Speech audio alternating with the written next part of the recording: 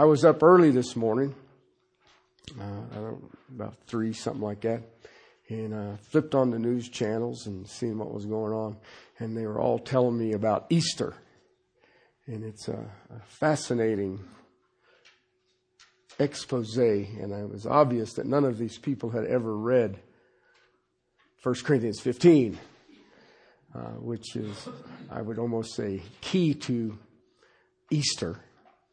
I have been privileged in my life to travel through the Holy Land. There are several places that they believe Jesus was buried. They like to do the tit for tat. It's funny, when you travel around in Israel, you will find a church, let's say the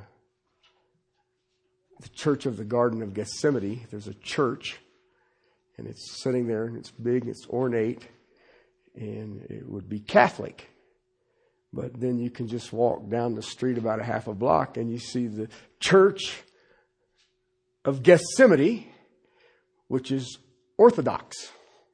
It's big and ornate. Anytime anything happened in the land of Israel that they could document, they would build a church, and then there was competition between the Orthodox and the Catholics, and it's comical at the things that they do. I also had the privilege of looking in a tomb of a glass coffin, so you could look in there, and it had no head, and therefore that was John the Baptist. And I was like, well, okay. Well, whatever you say. But I also know in the Vatican in Rome, they have a body with no head. And of course, we all know that's Paul. And that is what man does. Okay? And I kind of chuckle at it. But there is one thing that I do know for sure. Emphatically.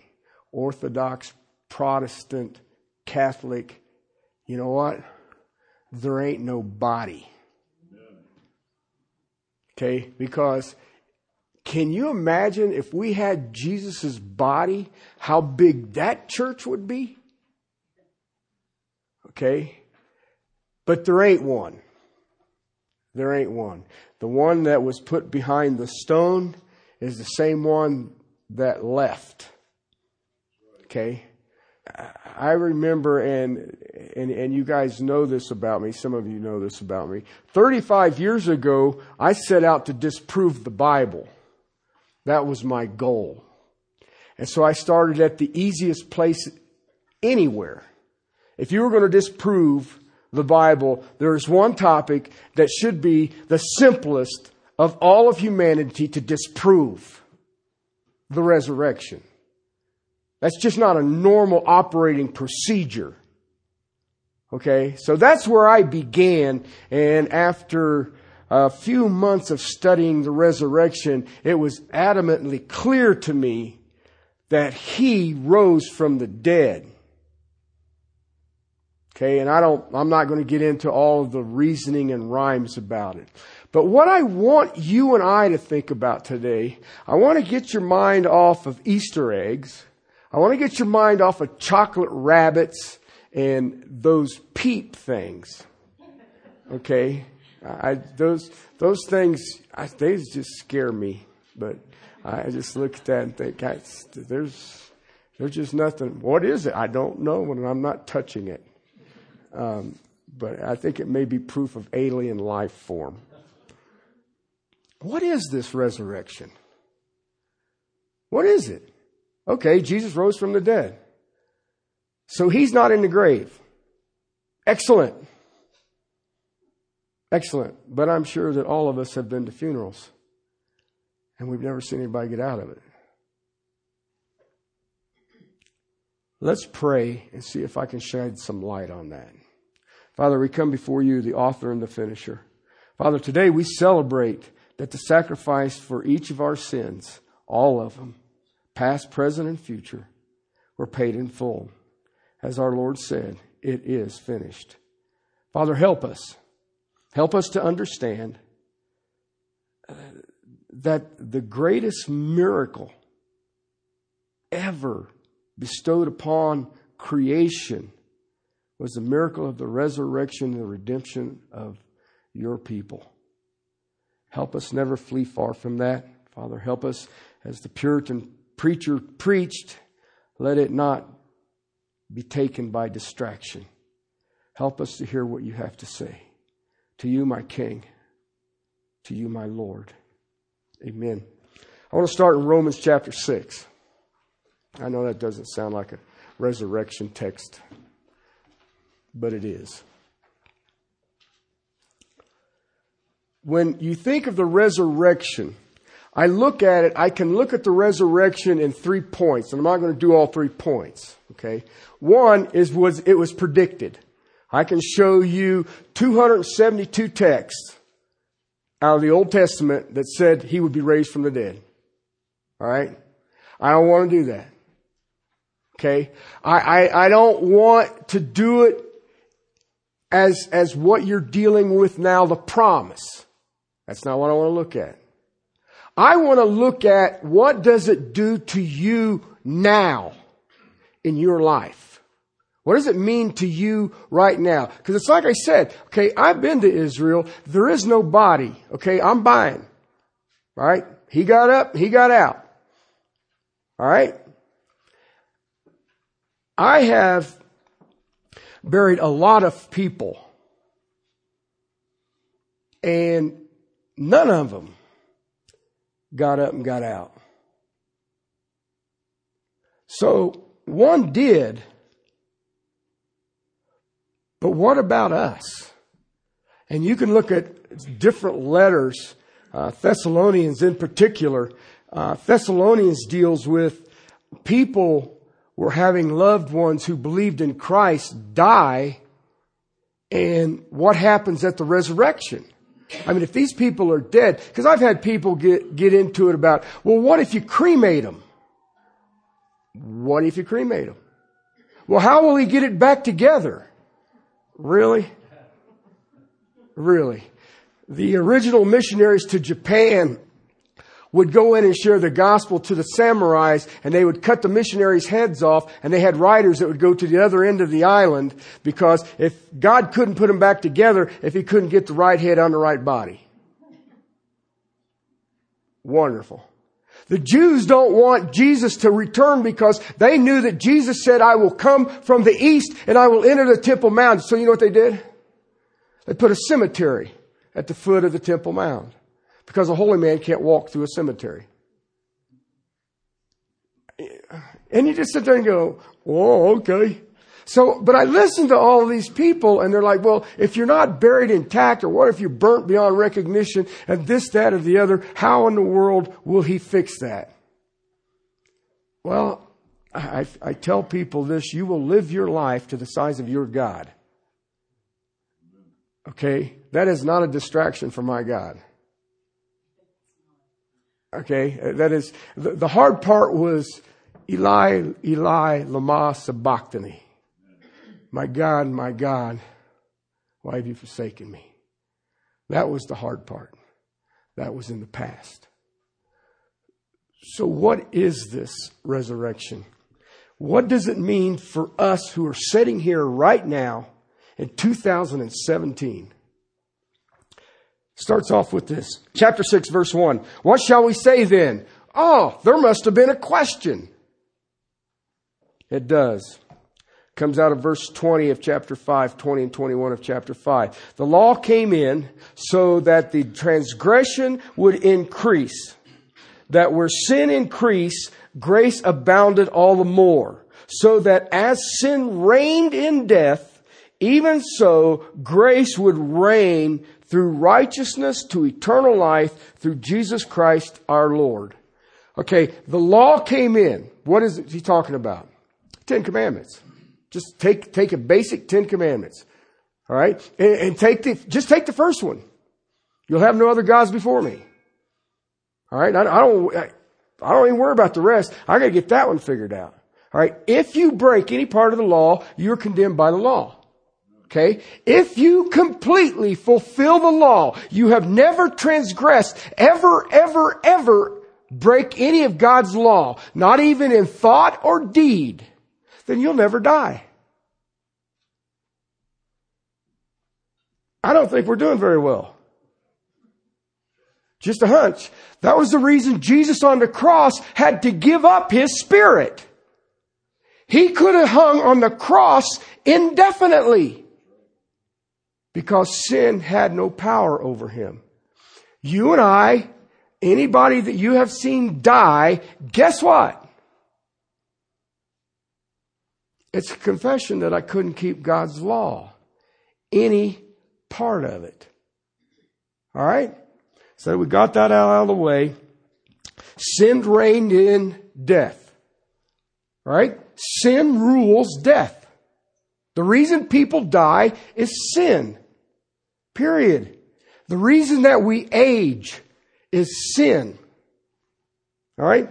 So the question would be this. The law shows us how deep that sin is. So upon seeing that, that means God's grace has got to get bigger because we are condemned. What shall we say then? Are we to continue in sin so that grace may increase? Isn't that the normal argument? Is that not what man does? Well, if I want more grace, then I should sin more. Okay, no, you'll die quicker. Well, you will. People say, well, how do you know you'll die quicker? Take your sin, flush it out as much as you want, to the quality you want, and you'll end up like my friend younger than me up in intensive care after living on Jack Daniels for a year and a half. Now you can't tell me that's fun. I've done some bizarre stuff before I came to Christ. I know its effect. Sin will never please you, but it will kill you. We were talking this morning that they're putting that new Chrysler motor in a Jeep. 750 horsepower Jeep. Whoa! You'll hit one rock and never touch planet Earth again. Who's thinking this up? Oh, those guys with the Jack Daniels. Let's put a big motor in something that's supposed to crawl. But see, this is the kind of stuff that we do. Paul says, may it never be. How shall we who, now look what he says, died to sin, still live in it? See, that phrase is his argument against let's sin more so grace will abound. He says, well, how shall we who died to sin? Now, I watch a lot of people try to do some theological yoga on this. Well, what did he mean by that? Well, we who have died to sin, how shall we live in it? That's what he meant by it. But what did he mean? Well, if you're dead to sin, how do you live in it? If you've ever been around a dead body, you know what's amazing about a dead body? It is impossible for it to sin. You can take a dead body and take a hat pin, stick it right in the cheek of the butt, and it can't even cuss you. Can't. Can't get mad at you. Can't take you off its Christmas list. There's nothing it can do for you. A dead body cannot sin. Then in verse 3, do you not know that all of us who have been baptized into Christ Jesus have been baptized into His death? Death. Okay, now, when I was baptized, this is the text that the preacher shouted at me as he prepared to drown me. Okay? Okay, now the word baptism, baptismos is the word here because it's a verb action. Okay, so it is an actual action. Now I want you to be real careful here because this does not mean baptism saves you. Because it says that I have been immersed into His death. Okay? What we've been looking at in Ephesians 1, we are one in Christ. We have been placed in Him. When God looks down on us today, what does He see? Christ. He sees Christ. Now, we may not act like it, but it still doesn't change it. Because I have been, as a Christian, as a child of the Most High God, as an adopted heir, I have been immersed into His death. How dead was Jesus? 100%. That is the reason He says He gave up His spirit. He gave up His right to live. His power of life. He quit. He ceased Himself alive. Okay? None of us have that capability. You and I can't do that. I can give that power to a bullet. I can give it to narcotics. But I can't do it. I can't wake up and just say, well, I'm not going to live no more. Okay? It's just when your kids get mad, you ever had your kids do this? I'm going to hold my breath. Okay. Which is better than me holding your breath. But you see what I mean? Jesus stopped it. He didn't live no more. Why? And we have been baptized into that. We have been immersed into His death. That is salvation, brothers and sisters. You know what it doesn't say here? Say this prayer and you'll be saved. Doesn't say that. Walk this aisle and you'll be saved. Doesn't say that. It says, you will be immersed into the person of Jesus Christ. You will identify with His death. If I identify with His death, then how much sin can I do? All of it. All of it. Because you know what is the problem with a living sacrifice? It don't want to stay on the altar. It wants off. Your act of spiritual worship is to be a living sacrifice, holy and pure. The problem is we're living sacrifices. And there's times that we wiggle off the altar. Therefore, Paul says, verse 4, we have been buried with Him through baptism into His death, so that as Christ, now get this part, this is where we all get kind of confused. So that as Christ was raised from the dead through the glory of the Father, so we might walk in the newness of life. Now I want you to get that, because this is where I watch people get haywire with Christianity. Okay? You and I have not been raised from the dead. Okay? And if you don't believe me, some of you can just go look in a mirror. Okay? And you can say, hey, no, this is a resurrected body. I want my money back. Okay? He has been raised from the dead.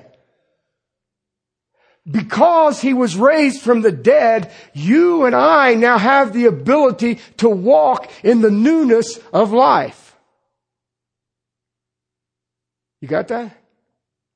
It doesn't say you walk in the newness of your resurrected body. Because you and I have one profound problem that I really long for. We are still in the presence of sin. There's coming a time when we will be removed from the presence of sin. And that's when you and I receive a resurrected body, because we need something that can exist in the complete absence of sin. That just makes you want to do a happy dance, doesn't it? That's better than them peeps. Do you see what I'm trying to get at? Because of His resurrection, a Christian can walk in the newness of life. It's why I would give anything if the Christians would get into theology. Understand who you are in Christ now. Because then all of a sudden you start realizing that the struggles that you and I have, bulk of them are self-inflicted. You don't think so? Let me ask you a question. Anybody here struggle with patience? None of you. Oh, two. We got two that don't lie. That's good. But now think about it. If God's not in control, then I would be impatient. But if God is in absolute control, why would I be impatient? Anybody ever struggle with anger? Only rush hour traffic. Only rush hour traffic. Or on my bike and somebody's not paying attention because they're impatient. And anyway, we'll go down that road. Anger means that your importance has been elevated to a degree that you are more important than the situation and or individual that you are now angry with. That's what it means. I can tell you how to never ever have a disagreement ever again. Ever. With anybody. Really, I can. Consider others more important than yourself. Now just go do that. That's what Paul told the Philippians. Be anxious for nothing, but in prayer and supplication, consider others more important than yourself. Now just go do that. Perfect. I remember last Tuesday, I was sick. Ugh. It was awful. I was in the midst of my dieting format. I did not want to talk to somebody. I didn't want to hear somebody. I did not want nothing around me. I didn't want my dog on my bed with me. I don't want nothing. And I had to lean on things to go from the bed to the bathroom to back again all day long. And I was not a pleasant person. Okay? I just don't do well with fasting. Okay? My Bible says give thanks and eat. And when you open your eyes and I can't even give thanks. I'm still here. Okay? And I know you guys never struggle with that, but you'll have to bear with me. I'm still an earthen vessel, and every once in a while, get me out of this thing. I share that because I had people knew I was back in town and felt it was necessary that they converse with me. And as soon as I answer the phone, I would, how are you doing? Awful. That should be a key. Okay? If someone answers, awful. What does that mean? I'm still not dead. Okay? That should be, well, I should call later. Yeah, good idea. All right, but for some reason, people don't get I didn't realize that was a mixed message. But these are the things that I want you to think about, because it says Christ has been raised from the dead through the glory of the Father. Then he puts this phrase on the end of it so that we might walk in the newness of life. That is totally awesome. It is totally awesome. I quoted this at my grandson's dedication. We had gotten in there and they had like 92 services and 3 French hens and 2 turtle doves and all kind of weird stuff going on. And so I had eaten an early breakfast, and some of you know I'm a type 1 diabetic. I was sitting there and I thought, man, am I getting hot? Is it hot in here? So my son sat next to me and I said, hey man, is it hot in here? I said, no, it's not bad. So I thought, well, maybe I'm getting this colder thing and all the rest of it. And it dawned on me that we were getting ready to start this thing, that my sugars were dropping. And so I'm digging around in all of my pockets for candy or whatever. And I'm a planner and I'm prepared. I got nothing. And I'm sitting there thinking, how in the heck am I going to get through this? You know, nothing like having a diabetic coma as your grandson is dedicated. So I shut my eyes and I said, Lord, I can walk in the newness of life. I really need your help. You know what went away? Just like that. Went away. I was just like, wow. I mean, I quit sweating. One of the ways I can tell is I sweat in strange places. And it just stopped. And I was like, huh. They dedicated my son. I listened to a message. I can't tell you what it was, but it was a message. And then the dedication of Eric. And I got up and got out and drank me one of them foo-foo coffees. It's got whatever. It looks like a liquid pie. It's like that's got to have sugar in it somewhere. So I drank that and it was all better. But that's the newness of life. It's the newness of life. The thing that you and I miss when our walks, it is through the glory of God the Father. You ever seen grouchy Christians? Their foreheads are all wrinkled up. And they're, I'm here praying. Well, good. You need to get saved. So do you. Those people, you just sit there and go, oh, man. Get up on the wrong side of the bed and fell out the window on a 2-story house? What? The reason is that they've got enough information that they're trying to do this. I'm smart enough to say, I can't do this on my best day. But I can walk. And as I walk, He shows me what the newness of life is. And He did it because He raised His Son as the propitiation for your and my transgressions. You know what another word for propitiation is if you translated it into the Hebrew? It's fascinating. Mercy seat. The mercy seat. That seat that's set between the two angels on the Ark of the Covenant is the substitution. You put blood on that seat. And that was the substitution. But we now live on this side of the cross, and I don't have to look at the types or the shadows. I look at the true mercy.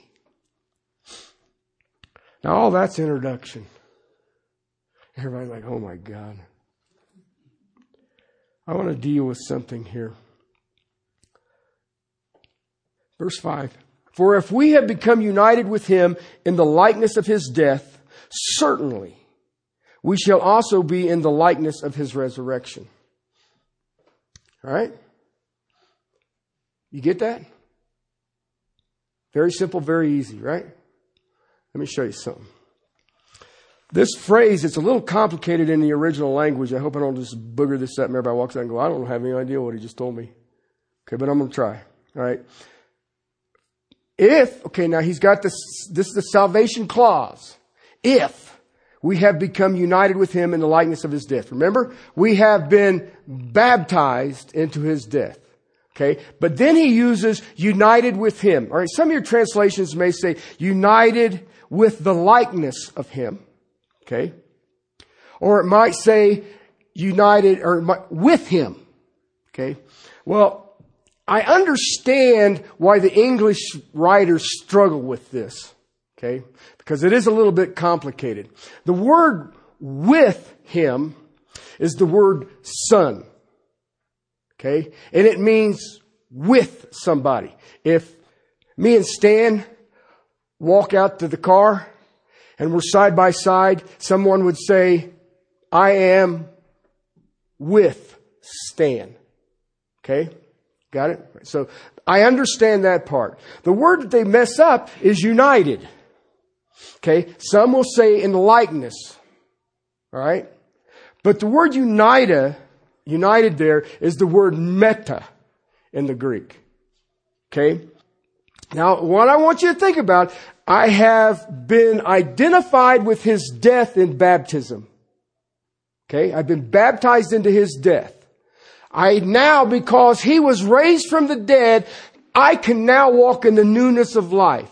And we all sit there and say, but I know the grumpy Christians. And they get all these do's and don'ts, and they run around trying to beat everybody to death with do's and don'ts. Okay? The problem is this word united with.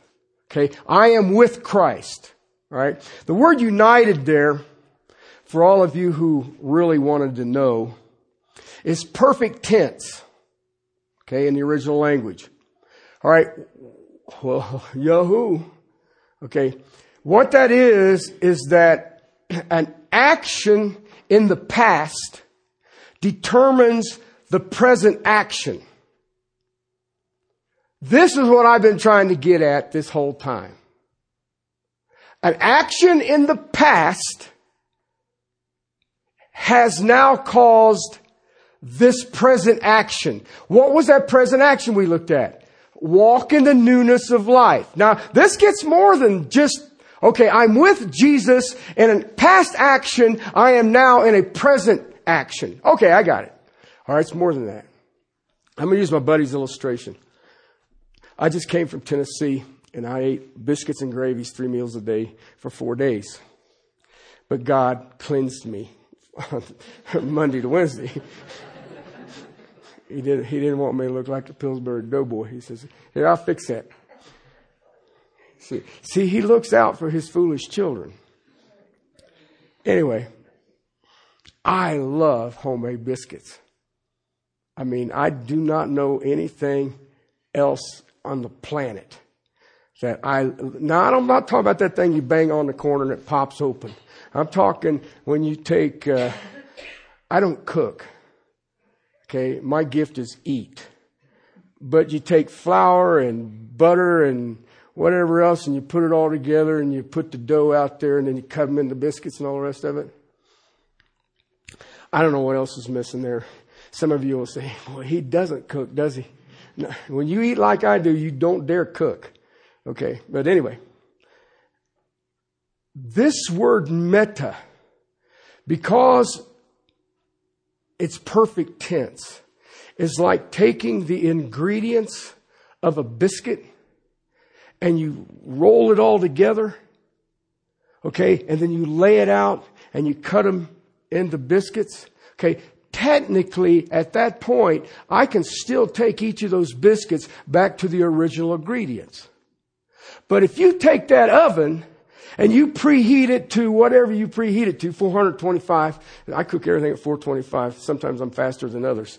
But at 425, you put it in there, you put them biscuits in there until they're golden brown. Guess what? You can't separate them ingredients ever again. Got it? That's what that word is referring to. You're a Jesus biscuit. You cannot separate the molecular structure of the Lord Jesus Christ from His people. You can't separate it. That's what that means. So when He says you can walk through the glory of the Father, you can walk in the newness of life, you know what He just said? You and Jesus, you're not walking together side by side holding hands.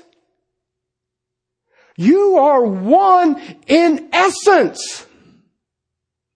You can't separate the two ever again. Well, you're a Calvinist. No, I'm a biblicist. That's what that says right there. We have become united with Him in the likeness of His death. Certainly we shall also be in the likeness of His resurrection. Brothers and sisters, that blows chocolate rabbits right out of the water, doesn't it? Completely gone. Who in the heck wants an Easter egg when I can be a biscuit? No. Everybody's going to walk out of here and say, the only thing I know for sure is that we're Jesus biscuits. And you're like, yeah, all right. Throw the gravy, bro.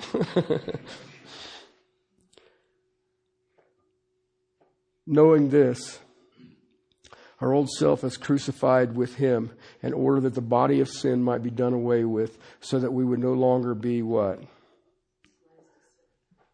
slaves of sin. It doesn't, you got to note this. It doesn't mean you won't sin. But sin is not your master. You know, I was thinking about my buddy I'm going to try to see this week if, I don't know, Lord, whatever. And I know what he's going to say. I know what the doctors are going to say. Well, he's an alcoholic. No, he ain't. He's an idolater. That's all it is. It's idolatry. I have something that's more important than fill in the blank. That's all it is. Listen, I come from that background. I know all that stuff. I had the quote-unquote addictive personality. Whatever I liked, I wanted more. I understand it. But then it dawned on me, no, it was my master. I'd rather have this. Why? I don't know. No, that ain't it. It's an idol. It's something that is more important to you than the Lord Jesus Christ. That's what it is. Because the old self is crucified with Him in order that the body of sin might be done away with, so that we are no longer slaves to sin. I have a new master. Remember we were looking at it in Ephesians 1. I have been bought and paid out of the slave market. I have a new owner. For he who has died is freed from sin. When you struggle with sin, know this. You're wanting to go back to the old master. That's all it is. And you know what? I had a friend, I've shared this with you before. I had a friend who had a billionaire friend. I mean, the jets and cars, and he was single and could do whatever he wanted to do. And my buddy's a pastor, and they would play golf together. And they were talking about spiritual things, and he made a comment. He says, John, do you pray for me? He says, every day, pray for your salvation. He says, I think you're wasting your time. He says, why do you think I'm wasting my time? He says, I don't want to give up what I have. I can travel anywhere I want, anytime I want. I have a private jet. I have women who adore me. I can do anything I want, anytime I want, anywhere I want, with anyone I want. Why would I give that up? John looked at him and says, you don't give it up. When you come to salvation, the price tags change. What you used to think was valuable, it's not as valuable anymore. I shared with you guys, I don't like people. Well, I'm not lying to you. I just don't. They're nasty. And they bother me when I'm sick. And when God started pushing me toward the pulpit, I argued hard. Are you out of your everlasting gourd? You made me. You knit me in my mother's womb. You know what I don't like, and you're telling me I got to like it.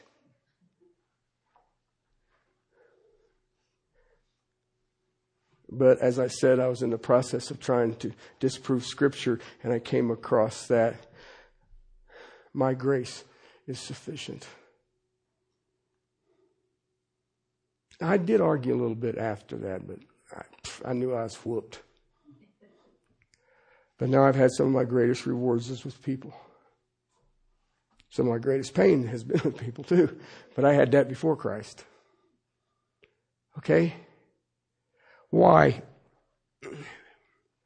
Because through the glory of the Father at the resurrection of Jesus Christ, each and every Christian can now walk in the newness of life. And you know what I've learned? The price tags changed. Things that I used to hold dear Not so much. I mean, I hear people traveling and getting to see this and that, and they say, well, you get to travel. Yeah, everybody needs to go to Russia in March. I mean, it is so glorious, and everybody is so miserable. Yeah. And if that ain't good enough, I highly suggest you go to the vacation capital of the planet, Baku, Azerbaijan, right on the Caspian Sea. You can look south and see Iran because they all like us. I can look north and see the Chechens. Those are wonderful people too. And then you have this big old saltwater sea that smells like ExxonMobil. And the whole place, you're like, you guys better not smoke cigarettes around here or we're all out of here. It's awful. They've got a rock that's been on fire from natural gas for a minimum of 5,000 years. They said they tried to put it out during World War II because the Germans would use it for bombing runs and they could use that as a staging area. They couldn't put it out. Who thought that up? And across from this flame shooting out of this rock, you just go up over a little hill, there's a road, and you go look back, it looks like this huge lake. It's standing oil. And I was like, if you guys ever get together here, we'll all know it.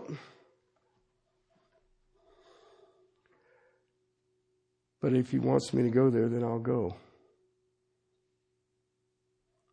I share this because, you know what? If you are truly His today, you have been united with Him in the likeness of His death. Certainly, you are also in the likeness of His resurrection. And you may now walk in the newness of life. That's what Easter Sunday is. That's awesome. That is totally awesome. And if you are His, it is impossible to molecularly distinguish you and Christ. You are one. It's if people talk about the Trinity. Well, the Trinity it ain't spoken of in the Bible. No, but it talks about all three of them. And I understand that they're united. They're meta. There's perfect tense. The action in the past has determined the present. And they've added you and I to that presence. Brothers and sisters, that's Easter. That is Easter. He has risen. He has risen indeed. And He has raised you and I to walk in the newness of life. Amen. Let's pray. Father, thank you for your word. Thank you for the freedom of sin. Father, thank you that we are now slaves of righteousness. Help us to be slaves of obedience. Father, help us that we will shun sin. And Father, watch the newness of life. Rejoice at what you have done through the glory of the Father. And that we would walk worthy of this amazing calling. I praise you, my King. I thank you for this time together. Father, I thank you for this glorious, beautiful day. And Father, I thank you that you have drawn each and every one of us to understand that we are now Jesus' biscuits. We love you and we praise you in Christ alone. Amen.